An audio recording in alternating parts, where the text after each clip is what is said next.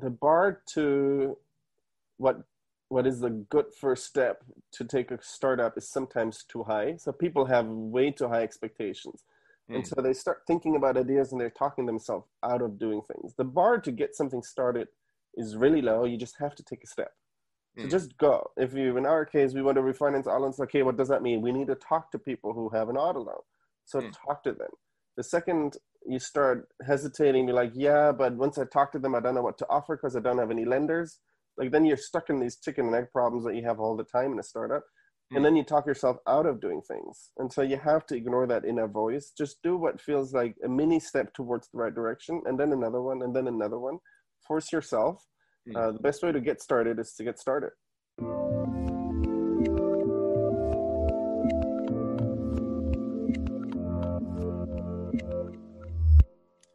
Hey everyone, this is Devin Miller here with another episode of the Inventive Journey. I'm your host, Devin Miller, the serial entrepreneur that's built several businesses to 7- and 8-figure companies, as well as the CEO and founder of Miller IP Law, where we help startups and small businesses with their patents and trademarks. And today we have another great guest on the episode, and it's Nicholas, and I'm probably going to kill the last name, Hinrichsen. Is it close? That was so spot on. All right. So Nicholas, just give us a short background. So parents are from Argentina. I think you were born in Munich, or at least grew up in Munich, Yeah, and then that's right.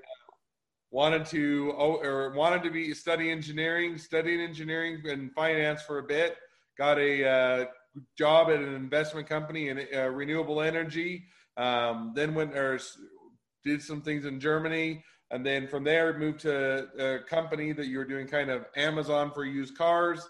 And then you've now gone through an accelerator, sold that off to Carvana, and brings you up to where you're at today with Clutch. And I'll let you talk a little bit more about that as we go Yeah, throughout sure. the podcast. So with that much as an introduction, welcome on to the podcast. Thanks for having me. I'm excited.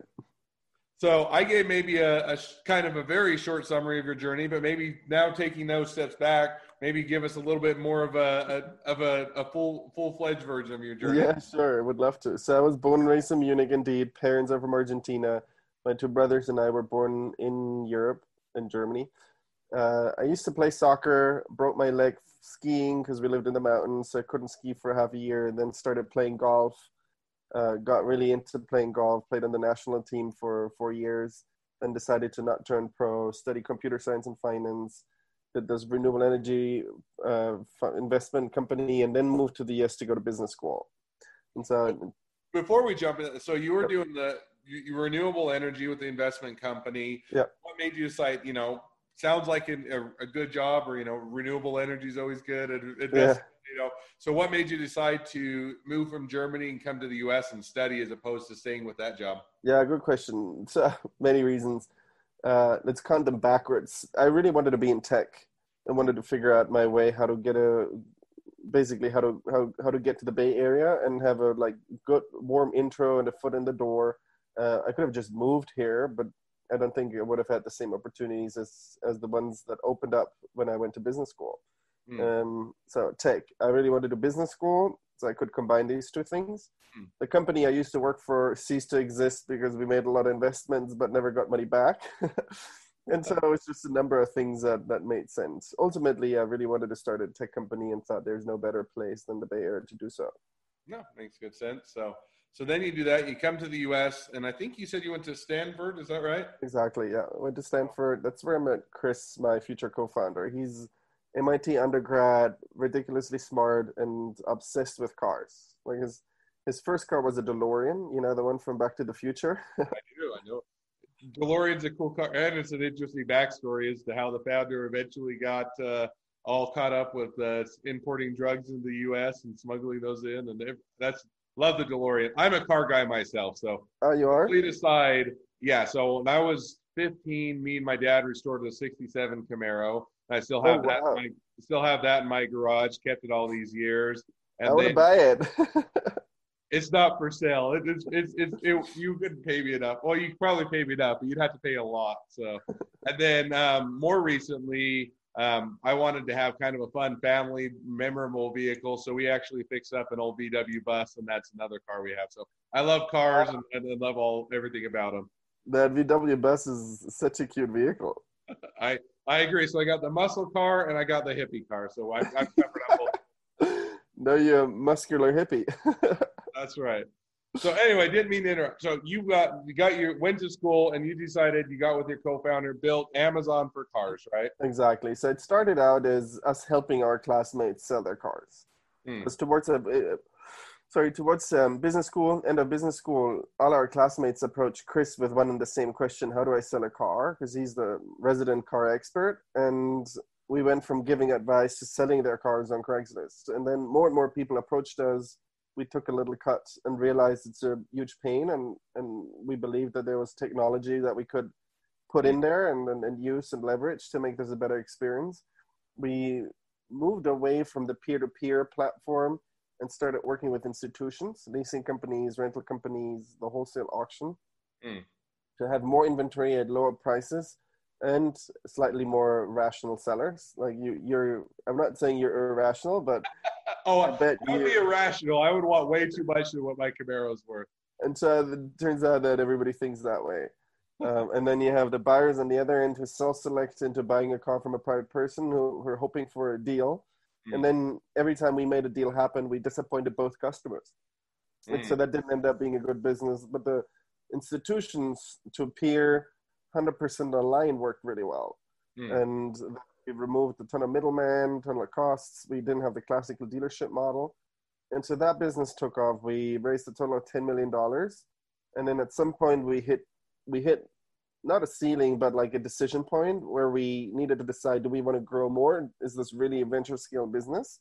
Or is there other value that we created that we could capitalize on? And so we compared our like notes with our frenemies, friends and competitors, talked to Carvana, became friends with the executives out there, and realized that we had built software that they needed and were about to start building. And in order to speed up the process, we just agreed let's combine forces. We brought over the whole team and sold the business to Carvana. And I think one thing and I think that's an interesting story. One thing you mentioned is when you guys were going to sell off to Carvana, you made the decision to take it in equity instead of with cash. Is that right? Yeah. Equity so at the time, as opposed to cash. Exactly. Yeah. So the whole team got shares, and we didn't make any cash immediately.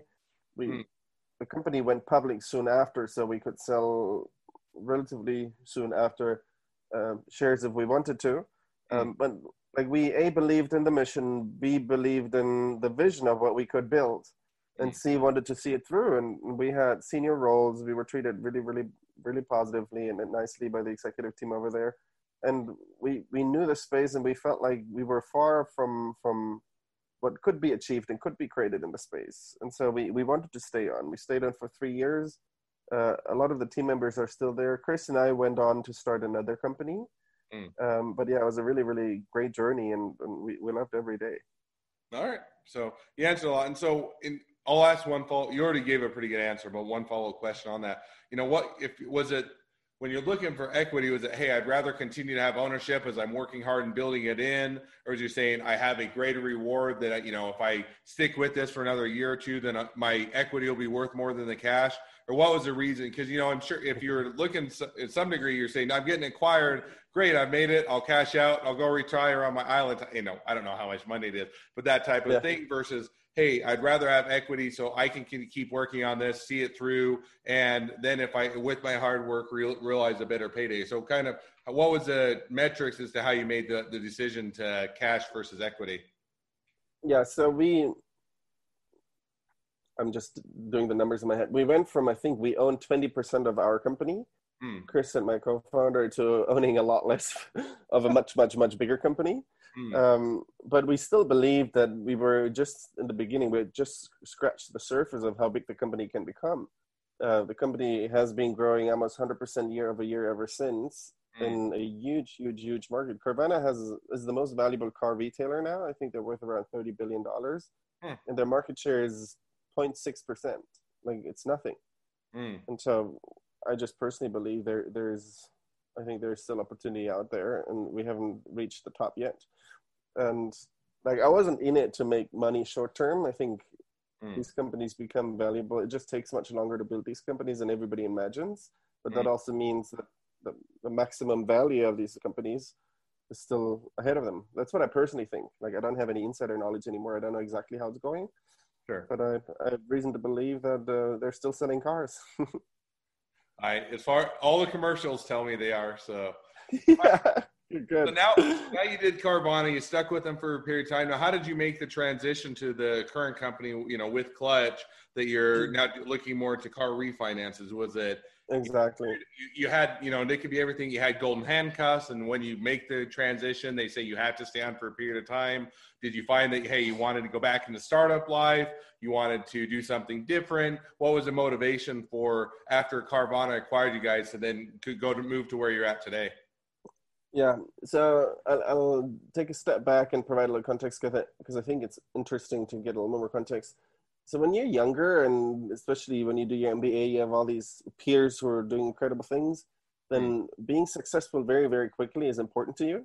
And so you define success often as, okay, how much money do I make?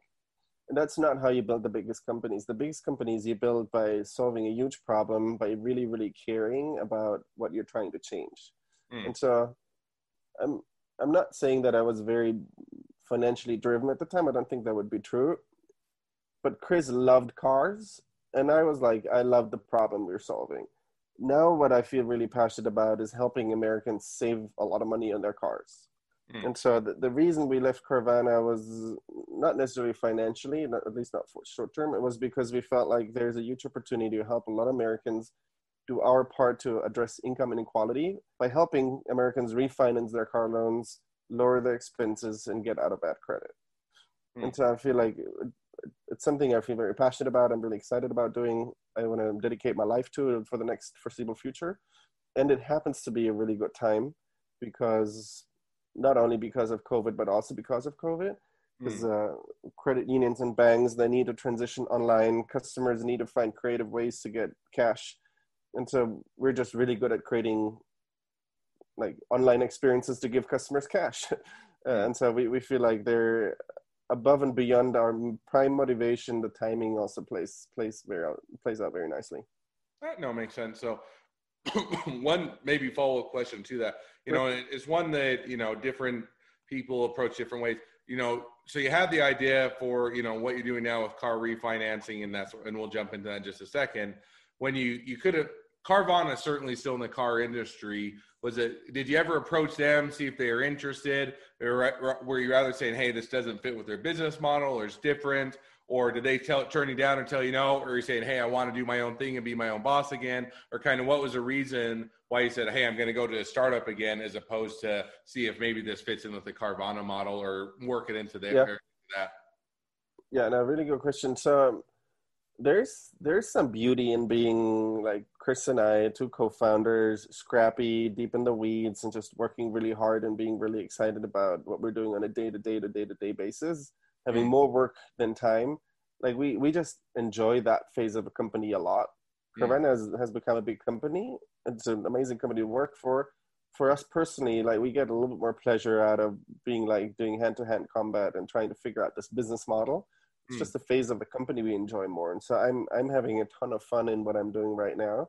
And I'm fortunate that I had the opportunity to go back. I'm fortunate that Chris wanted to do it with me again. And financially, we have a little bit of a cushion, so we don't have to pay ourselves very high salaries for the foreseeable future. And so all these factors combined just made it really, really compelling. We are very close to the founders and executives of Carvana and talk to them on a regular basis. We feel like that there's a lot of opportunity to cooperate. For example, if somebody wants to lower his or her payments, but has a lot of negative equity, you probably can't refinance, but you can get a better car for the same monthly payment. And so that's an area where we work with Carvana and send a lot of traffic their way. No, makes sense. So no, that answers the question. So now you jump into where you're at today. You're at with Clutch, as I think you touched on, as if I understand it, it's a way that you can a lot of people, and I think when we talked before, you said, hey, they go to their car dealership. Most of the time when you buy your car there, you get the financing through them because it's easy and they offer it there, but it's at a higher rate. And so you guys kind of offer the opportunity to refinance your car so that the payments or the amount is less. Is that about right? Yeah. So there's two insights that motivated us to to build this company. Number one, 80% of the car loans out there, there's 100 million car loans out there. 80% are originated at the dealership. Because people don't shop for loans, they shop for cars. And then once they fell in love with a car, they need the loan. And then, surprise, surprise, the dealer has one ready for you. That's not the best loan for you, though. The dealer makes money on referring leads to lenders, and the lender that pays the highest referral fee gets the loan. But guess what? The consumer pays for it. And so that means already on day one, you drive off the dealership lot, you can refinance. That was insight number one. The other driver, and that's even more powerful, is people migrating in credit. So let's say you have 650 credit score, you're building your credit, you get a car loan, your rate will probably be around 10% or so. And then you make your next 9, 12, 18 payments. Well, now you qualify for a much lower rate. Now it could easily be at 5, 6, 5, 4, 3% because you'll be above 700 credit score, but you're stuck in the loan that you got when you first applied. And so this credit migration creates a huge opportunity to get people out of their current car loans and put them into better loans. Yet nobody really explores that opportunity because people don't know you can do it. And out of the people who know that you can do it, most people don't like the idea of having to visit branches because it's a very physical process, or you talk to call centers and it's just not a good experience, something that we think and we strongly believe we can improve. No, that makes perfect sense. So you have those insights. You're saying we've got an idea for the new company. We're going to build it around it. How was the experience of doing your second startup as opposed to your first startup? Yeah, it's very different. You make new mistakes. A startup is just an accumulation of a lot of mistakes and errors until you get lucky and then you wake up and like, oh, I built a company. So things that worked very well for us in the second round is A, we knew exactly what we wanted to work on. B, we knew exactly our roles. Like we're two people, it's like a relationship.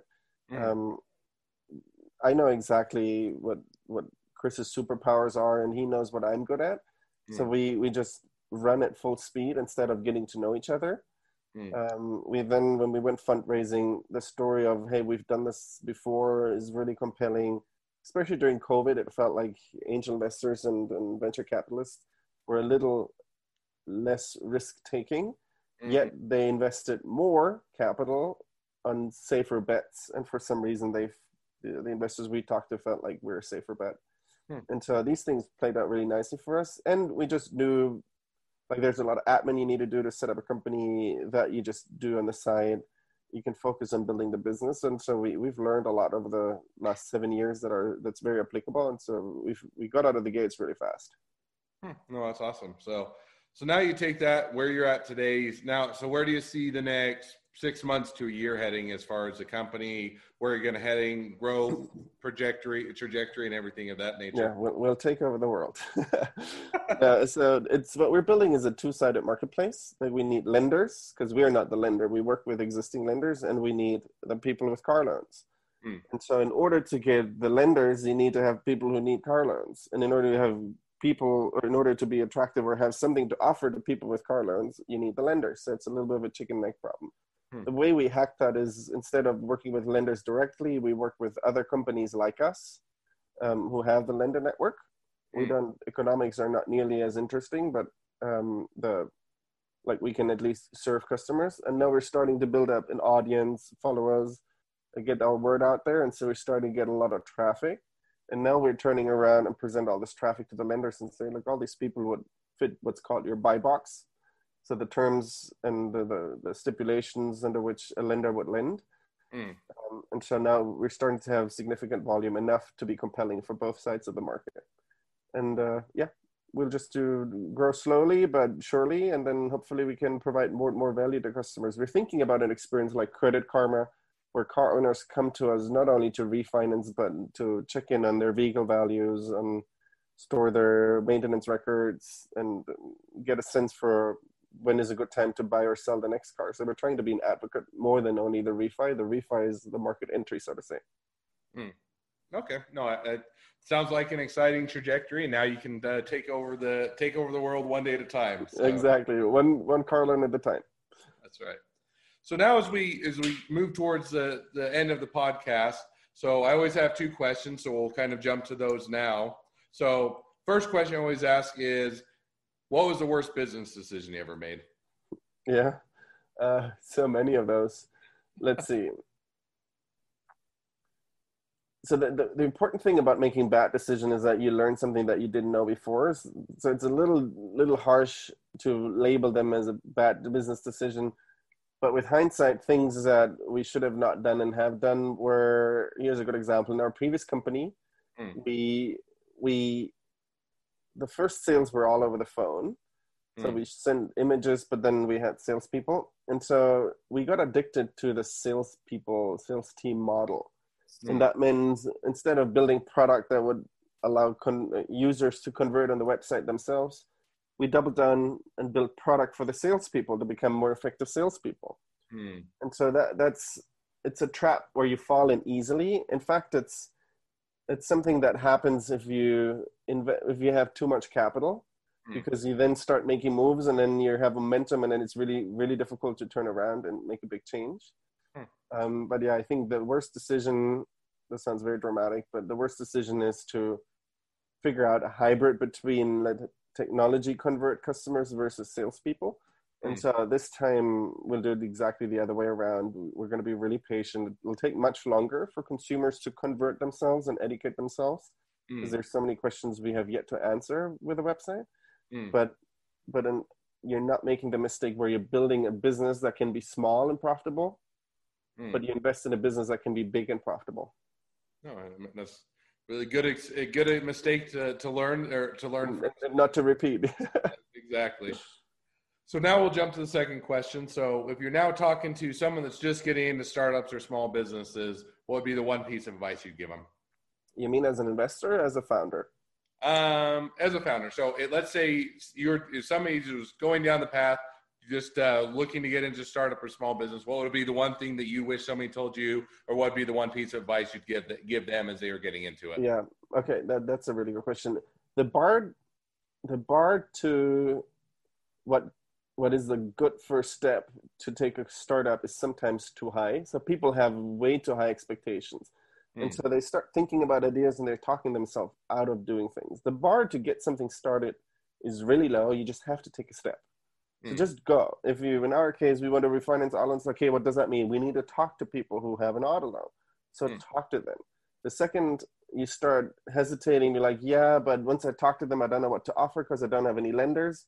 Like then you're stuck in these chicken and egg problems that you have all the time in a startup. And Hmm. then you talk yourself out of doing things. And so you have to ignore that inner voice. Just do what feels like a mini step towards the right direction, and then another one, and then another one. Force yourself. Hmm. The best way to get started is to get started. All right. Well, I like that. And, that's interesting. Out of all of the episodes I've done, that's probably the number one piece of advice Yeah. across a lot of different people, a lot of different industries. Is everybody just says, just get started, just get going, whatever that form or fashion is, start, because no matter what the holdups, there's never a perfect time. You're never not going to have all the answers, but you need to get started before you're ever going to go anywhere. So I like that. Exactly. Yeah. So, all right. So now as we wrap up, so now people are wanting to find out more about your business. They're wanting to reach out, whether it's to refinance, they want to invest in your company, they want to get a job at your company, they want to learn more about you, or just make a new friend. What's the best way to connect up with you? Yeah. Maybe they want to send me their classical car. It won't be uh, me, maybe somebody else. yeah, who knows? Two ways. The website, the company's called Clutch. The website is withclutch.com. Hmm. Maybe you can put the link in the show notes. Or just connect with me on LinkedIn. Look for Nicholas Hinrichsen. I'm sure my name will be in the show notes too. Connect with me. I'd love to hear from you if you're interested in like the company we're building. If you have something that might be interesting for me to look at to invest. If you want help, if you want advice, if you have feedback, so don't hesitate. Reach out. I'd love to connect with a lot of people. All right. Well, I certainly encourage everybody to connect up with you, reach out, and use your service as well. So, Mhm. well, Nicholas, thank you for coming on the podcast. It's been a pleasure. Now, for everybody else that if you have a journey to tell, if you have something you'd like to share, feel free to apply to be on the podcast. You can just go to inventivejourneyguest.com and love to have you on if you have a good story and a good journey. If you're a listener, make sure to click subscribe so you can get this episode and all the new episodes. And lastly, if you ever need help with patents and trademarks, feel free to reach out to us at Miller IP Law, and we're always here to help. Thanks again, Nicholas. loved hearing your journey and wish you the next leg of your journey even better than the last. Thanks so much. Thanks for having me. This was super fun. My pleasure.